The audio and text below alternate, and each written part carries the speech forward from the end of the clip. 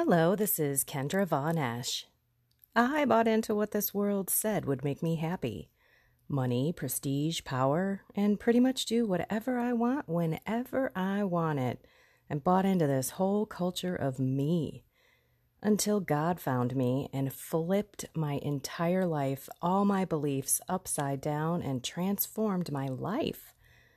I changed so much, He changed me so much, that I left my executive career to help others deepen their relationship with God and the faith for true acceptance, love, peace, and joy that is supernatural. Here is my reality reflection for today. Wow. Love thy neighbor as thyself. That means your enemies. How do you do that? How do you love that person that just ticked you off, hurt you like nobody's business, betrayed you, lied to you, cheated on you, whatever called you names, is attacking you? Maybe it's a political argument you're in. How do you do that? How do you love your enemies? Well, have you tried it? I had someone come back at me on LinkedIn about me posting some of my religious types of posts on a business networking site. I don't even know who this guy is. And all I did was say, you know what? I love you, man. I appreciate your thoughts and opinion on this, but this is my ministry. One might say it's my business. And I'm getting out there sharing the love of God and sharing how my life has changed. I left my executive career. This is the platform that I'm going to use. And he stopped. He wanted a fight. I, in turn, loved the guy and said thank you. I mean, it's hard to fight with someone when you love them. When you truly look at them and go and hug them, if someone's yelling at you, or if you are online. I know there's a lot of people who love to fight on social media, especially about politics.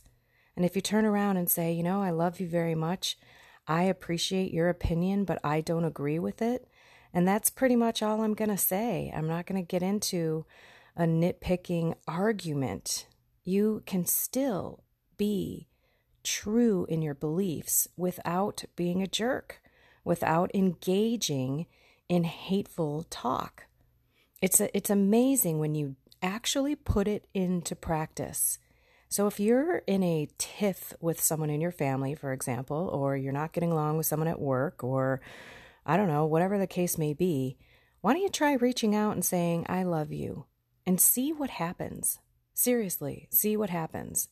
I did that to my brother once when I was first going through this forgiveness issue, because in the gospel, you see it in there. Boom. Luke chapter 6, 27 through 38 verses. Where is it here?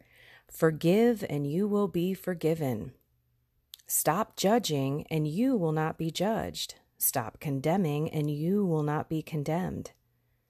Also, in the first reading, Colossians chapter 3, verses 12 through 17, put on as God's chosen ones, holy and beloved, heartfelt compassion, kindness, humility, gentleness, and patience, bearing with one another and forgiving one another. Boom, as the Lord has forgiven you, so must you do also. That is the other piece of loving thy neighbor and thy enemy, is forgiveness. It's in the Bible, everyone. If you don't forgive, God won't forgive you. And I've said many, many times over, I need God's forgiveness. That confessional is like my best buddy. It is sacrament number 1. And it's all about the venial sins for me, not the mortal sins. It's me growing in humility and virtues, like the kindness and generosity and the ability to love other people and to truly be God today and every single day to others. It's so hard. We're human. We have our feelings and they get in the way. It's difficult, no question. But this is where you go to God. God, please help me forgive this person who has hurt me so much. But we've also hurt God so much in the way that we've sinned. Every sin is like another lash, another whipping for Jesus on the cross. One more bloody wound that he has to take on for us. So we can only forgive truly by asking for that grace from God. And by saying it out loud, I forgive my mother, my father, my brother, my husband, my wife, my sister, whoever, in the name of Jesus Christ, because there is the power to change our hearts. So let's be focusing on the humility, which is virtue number one, to say we can't love one another like ourselves and like Jesus loves us without his grace. We have to go to him to say, Lord, please help me love this person like you love me. And then also on the forgiveness side, just say it out loud. In the name of Jesus Christ, I forgive XYZ person for doing XYZ to me, for breaking my heart, for betraying me, for hurting me deeply. Say it every single day as part of your morning prayers, and I am telling you, Jesus is going to soften your heart toward that person.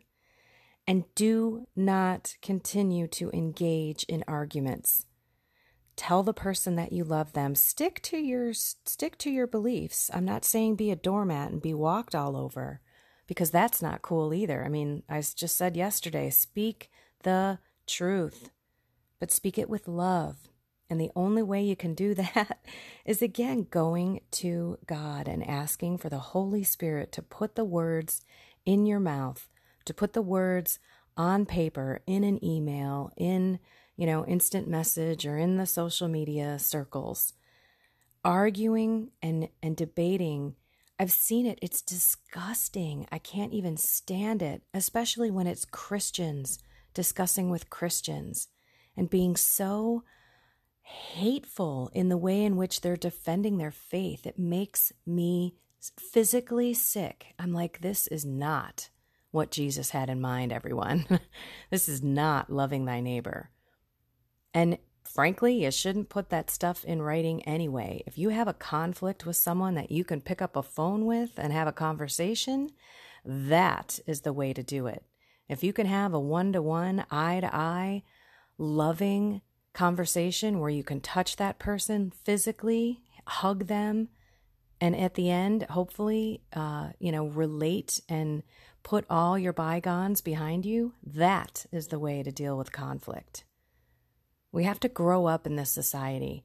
Technology is not here to hide behind, because it's real easy to be a complete jerk to someone when you don't have to look at them in the face and you don't have to say those words in person. So let's grow up and be the little Jesuses that we're supposed to be by being humble like a little child and going to Jesus and saying, give me that grace, please. I don't know how to deal with this person, and I don't know how to forgive this person because they've hurt me so bad. Remember how much we have hurt Jesus through all of our sins, and he forgives us no matter what. We don't have that in our bodies to be able to just conjure up. We have to go to God and put on Jesus every day. And we have to ask him to have us be that light. Give us that light today so that we can forgive and be loving and kind and generous, patient, gentleness, all the stuff that you read in the readings today.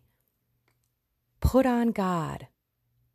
Put on heartfelt compassion, kindness, humility, gentleness, and patience, bearing with one another and forgiving one another. If one has a grievance against another, as the Lord has forgiven you, so must you also do. We've got to call on Christ. Go be the light today. Love everyone in a ridiculous way that makes them look at you and say, I want that. Whatever that person has, I want it. All right, everyone. Have a blessed and inspired day. Take care.